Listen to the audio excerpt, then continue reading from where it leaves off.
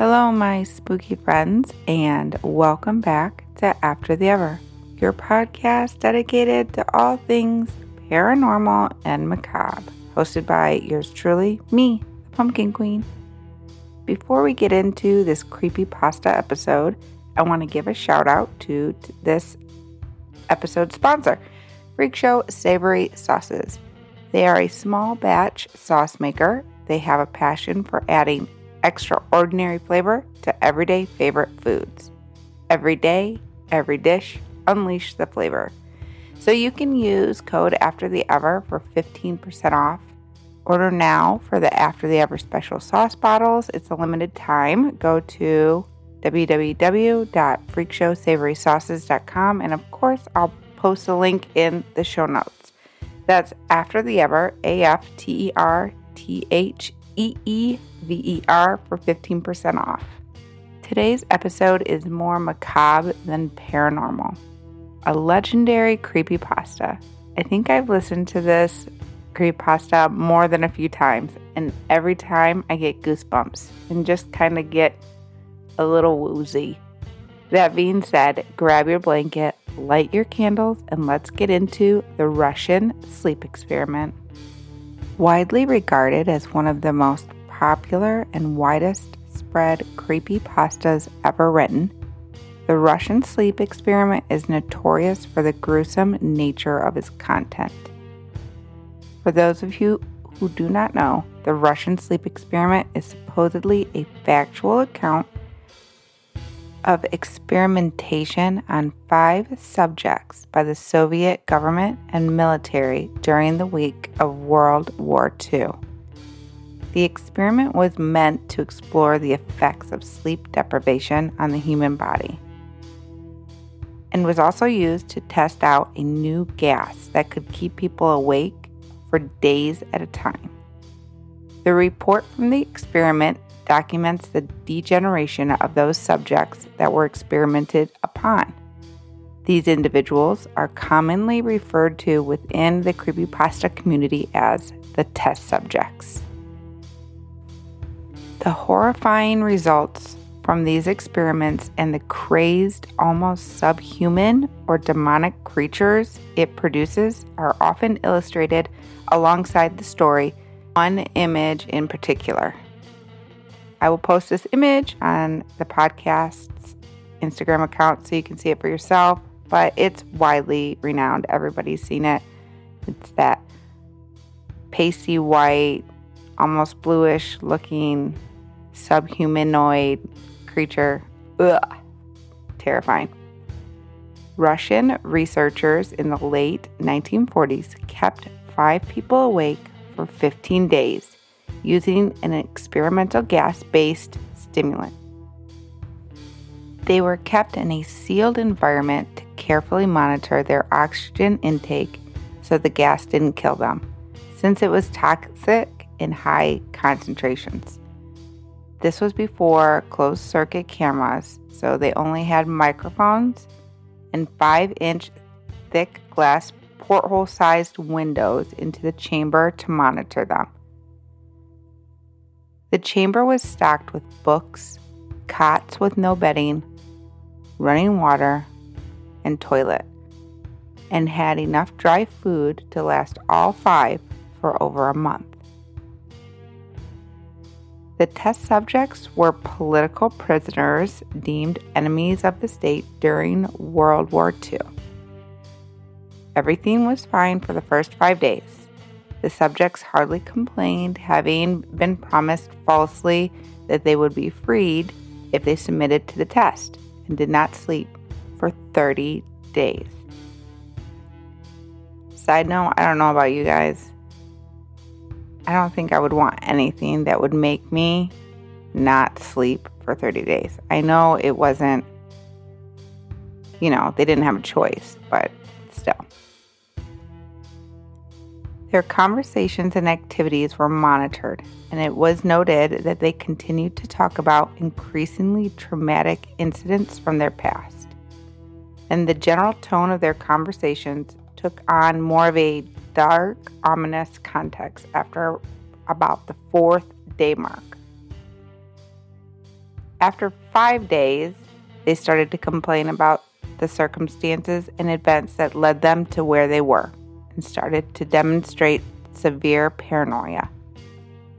They stopped talking to each other and began alternately whispering to the microphones in the one-way mirrored portholes. Oddly, they all seemed to think that they could win the trust of the experimenters by turning over their comrades, the other subjects, in captivity with them. At first, the researchers suspected this was just an effect of the gas itself. After 9 days, the first of them started screaming. One of them ran the length of the chamber, repeatedly yelling at the top of his lungs for 3 hours straight. He continued attempting to scream, but was only able to produce occasional squeaks after his voice went out. The most surprising thing about this behavior is how the other subjects reacted to it, or rather, didn't react to it at all. They continued whispering to the microphones until one of the second subjects started to scream. The two non-screaming captives took the books apart, smeared page after page with their own feces, and pasted them calmly over the glass portholes. Then the screaming promptly stopped, and so did the whispering to the microphones. After 3 more days passed, the researchers checked the microphones hourly to make sure they were working, since they thought it impossible that no sound could be coming with 5 people inside. The oxygen consumption in the chamber indicated that all 5 must still be alive. In fact, it was the amount of oxygen 5 people would consume at a very heavy level of strenuous exercise. On the morning of the 14th day, the researchers did something they said they would not do to get a reaction from the subjects. They used an intercom inside the chamber, hoping to provoke any response from the subjects. Because there was no response, the researchers thought the subjects were either dead or vegetables at this point. They announced over the intercom, "We are opening the chamber to test the microphones. Step away from the door and lie flat on the floor or you will be shot. Compliance will earn one of you your immediate freedom." To their surprise, they heard a single phrase in a calm voice respond, "We no longer want to be freed." Debate broke out among the researchers and the military forces funding this research. Unable to provoke any more response using the intercom, it was finally decided to open the chamber at midnight on the 15th day. The chamber was flushed of the stimulant gas and filled with fresh air, and immediately voices from the microphones began to object. 3 different voices began begging, pleading to turn the gas back on. The chamber was opened and the soldiers were sent in to retrieve the test subjects. They began to scream louder than ever, and so did the soldiers when they saw what was inside. 4 of the 5 subjects were still alive, although no one could rightly call the state that any of them were in actual life. The food rations past 5 days had not been so much touched. There were chunks of meat from the dead test subjects' thighs and chest stuffed into the drain in the center of the chamber, blocking the drain and allowing 4 inches of water to accumulate on the floor. Precisely how much of the water on the floor was actually blood was never determined. All 4 surviving test subjects also had large portions of muscle and skin torn away from their bodies. The destruction of flesh and exposed bone on their fingertips indicated that the wounds were inflicted by hand, not with teeth, as the researchers actually initially thought. Closer examination of the positions and the angles of the wounds indicated that most, if not all of them, were self-inflicted. The abdominal organs below the rib cage of all 4 test subjects had been removed, while the heart, lungs, and diaphragm remained in place. The skin and most of the muscle attached to the ribs had been ripped off, exposing the lungs through the rib cage. All the blood vessels and organs remained intact. They had just been taken out and laid on the floor. The digestive tract of all 4 could be seen to be working, actually digesting food. It quickly became apparent what they were digesting was their own flesh. They had ripped it off and eaten it over the course of days. Most of the soldiers were Russian special operatives at the facility, but still mainly refused to return to the chamber to remove the test subjects. They continued to scream to be left inside the chamber and begged and demanded that the gas be turned back on. To everyone's surprise, the test subjects put up a fierce fight in the process of being removed from the chamber. One of the Russian soldiers died from having his throat ripped out. Another was gravely injured by having his testicles ripped off and an artery in his leg severed by one of the subject's teeth. Another 5 of the soldiers lost their lives, if you count the ones that committed suicide in the weeks following the incident. In the struggle, one of the 4 living subjects had his spleen ruptured, and he bled out almost immediately. The medical researchers attempted to sedate him, but this proved to be impossible. He was injected with more than 10 times the human dose of a morphine derivative and still fought like a cornered animal, breaking the ribs and the arm of one doctor. Even after his heart stopped, he continued to scream and flail for another 3 minutes, struggling to attack anyone in reach, and just repeating the word "more" over and over, weaker and weaker, until he finally fell silent.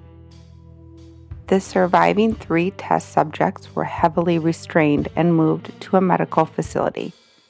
The 2 with intact vocal cords continuously begged for the gas and demanding to be kept awake. The most injured of the 3 was taken to the only surgical operating room that the facility had. In the process of preparing the subject to have his organs placed back within his body, it was found that he was effectively immune to the sedative they had given him. He fought furiously against his restraints. When the anesthetic gas was brought out to put him under, he managed to tear through most of the way through a 4-inch wide leather strap that was on one wrist. So he was tied down with these 4-inch thick wrist straps, and he tore most of the way through it. It took only a little more anesthetic than normal to put him under. In the instant his eyes fluttered and closed, his heart stopped. In the autopsy of the test subject that died on the operating table, it was found that his blood had triple the amount of normal oxygen. His muscles that were still attached to his skeleton were badly torn, and he had broken 9 bones in his struggle to not be subdued. The second survivor had been the first of the group of 5 to start screaming. His vocal cords destroyed. He was unable to beg or object to surgery, and he had only reacted by shaking his head violently in disapproval when the anesthetic gas was brought near him. He shook his head yes when someone suggested, reluctantly, they try the surgery without anesthetic, and did not react for the entire 6-hour procedure of replacing his abdominal organs and attempting to cover them with what remained of his skin. One of the head surgeons stated repeatedly that it should not be medically possible for the patient to still be alive. One terrified nurse assisting in the surgery stated she had seen the patient's mouth curl into a smile several times whenever his eyes met hers. When the surgery ended, the subject looked at the surgeon and began to wheeze loudly, attempting to talk while struggling. Assuming this must be something of a drastic importance, the surgeon had a pen and pad so the patient could write a message. It was simple. Keep cutting. The other 2 test subjects were given the same surgery, both without anesthetic as well. Although they had to be injected with a paralytic for the duration of the operation, the surgeon found it impossible to perform the operation while the patient laughed continuously. Once paralyzed, the subjects could only follow the attending researchers with their eyes. The paralytic cleared their system in an abnormally short period of time, and they were soon trying to escape their bonds. The moment they could speak, they were asking again for the stimulant gas. The researchers tried asking why they had injured themselves. Why had they ripped out their own guts? Why do they want to be given the gas again? Only one response was given. I must remain awake. All 3 subjects' restraints were reinforced and they were placed back into the chamber, awaiting determination as to what should be done with them. The researchers, facing the wrath of their military benefactors for having failed the stated goals of their project, considered euthanizing the surviving subjects. The commanding officer, a former KGB agent, insisted that he saw potential and wanted to see what would happen if they were put back on the gas. The researchers strongly objected, but were overruled. To prepare the subjects for being sealed in the chamber again, they were connected to an EEG monitor and had their restraints padded for long-term confinement. To everyone's surprise, all 3 stopped struggling the moment it was let slip that they were going back on the gas. It was obvious at this point all 3 were putting up a great struggle to stay awake. One of the subjects could speak, was humming loudly and continuously. The mute subject was straining his legs against the leather bonds with all his might. First left, then the right, then the left again for something to focus on. The remaining subject was holding his head off his pillow and blinking rapidly.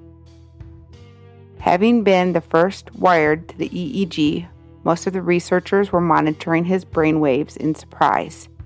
They were normal most of the time, but sometimes they flatlined just like that. It looked like if they were repeating suffering from brain death before returning to normal. As the researchers focused the paper scrolling out of the brainwave monitor, only one nurse saw the subject's eyes slip shut at the moment his head hit the pillow. His brain waves immediately changed to that of a deep sleep, then flatlined for the last time as his heart stopped. The only remaining subject that could speak started screaming to be sealed in now. His brain waves showed the same flat line as the one who had just died from falling asleep. So the commander gave the order to seal the chamber with both subjects inside, as well as 3 researchers. One of those three researchers immediately drew his gun and shot the commander point blank between the eyes, then turned the gun on the mute subject and blew his brains out all over the wall. Man, this is getting a little violent. He pointed his gun at the remaining subject, still restrained to a bed, as the remaining members of the medical and research team fled the room. I won't be locked in here with these things. Not you, he screamed at the man strapped to the table. What are you? He demanded. I must know. The subject smiled. Have you forgotten so easily? The subject asked. We are you. We are the madness that lurks within you all, begging to be free at every moment in your deepest mind. We are what you hide from in your beds every night.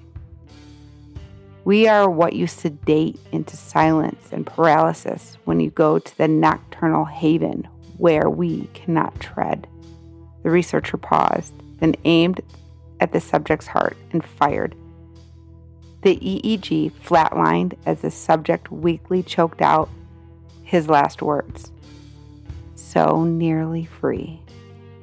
There are a number of images associated with the Russian sleep experiment, and the story is of an event rather than about an individual character. There is one image well known and commonly linked to the story, and which most fans will instantly recognize. The image shows a humanoid creature staring blankly into the camera. The figure is horribly emaciated. The eyes are sunken back into the sockets. The brow and cheekbones are protruding. It's extremely unnatural. The teeth, meanwhile, are of an unusually large size and are forced forward. The subject has a menacing grin. The subject's hugely exaggerated features, enlarged head, and a huddled posture makes it seem like he's a victim. Now, there is some disagreement as to where the story first originated. Some sources claim that the tale's first appearance can be linked back to a user only known as Orange Soda, who posted the story to the Creepypasta website on August 10th, 2010. Others trace its origins to August 8th, 2009 post on WordPress by RIP747. It's also worth noting that the post by RIP747 blog claimed that the story has been shared with him by his brother.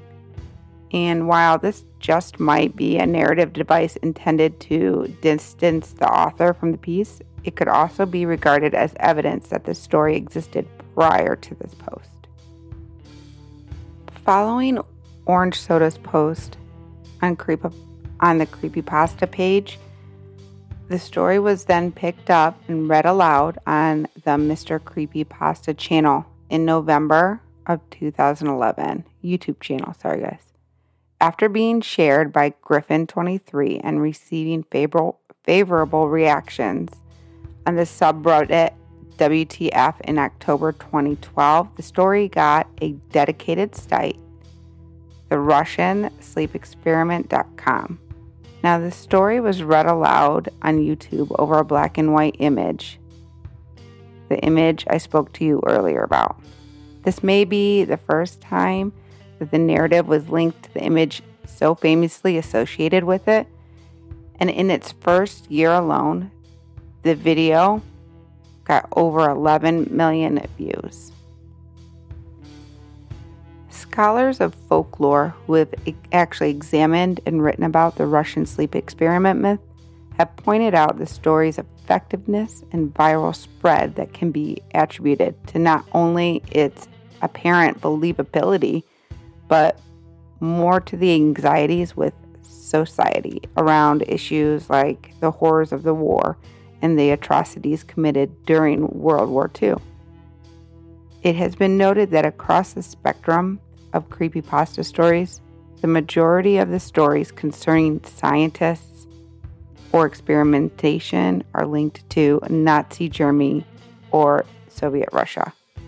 Many creepypastas have clear influences from older folklore or traditions, That's what makes the Russian sleep experiment story so unsettling and horrifically plausible. Just because of the proximity to the truth. There are many articles that have been dedicated to debunking this myth, but it's simply a fact that similar horrors have indeed been committed by the government's on their own people. And these incidents are just undoubtedly influential in the formation of this particular mythology. The Russian sleep experiment remains one of the most impactful and haunting creepypasta creations, not only because of the effectiveness of its fiction, but because it skirts a little too close to the horrifying truth. Well, my spooky friends, that is all she wrote for today's episode. If you want to help support the podcast, please subscribe to the show wherever you listen. Follow me on Instagram at AfterTheEver.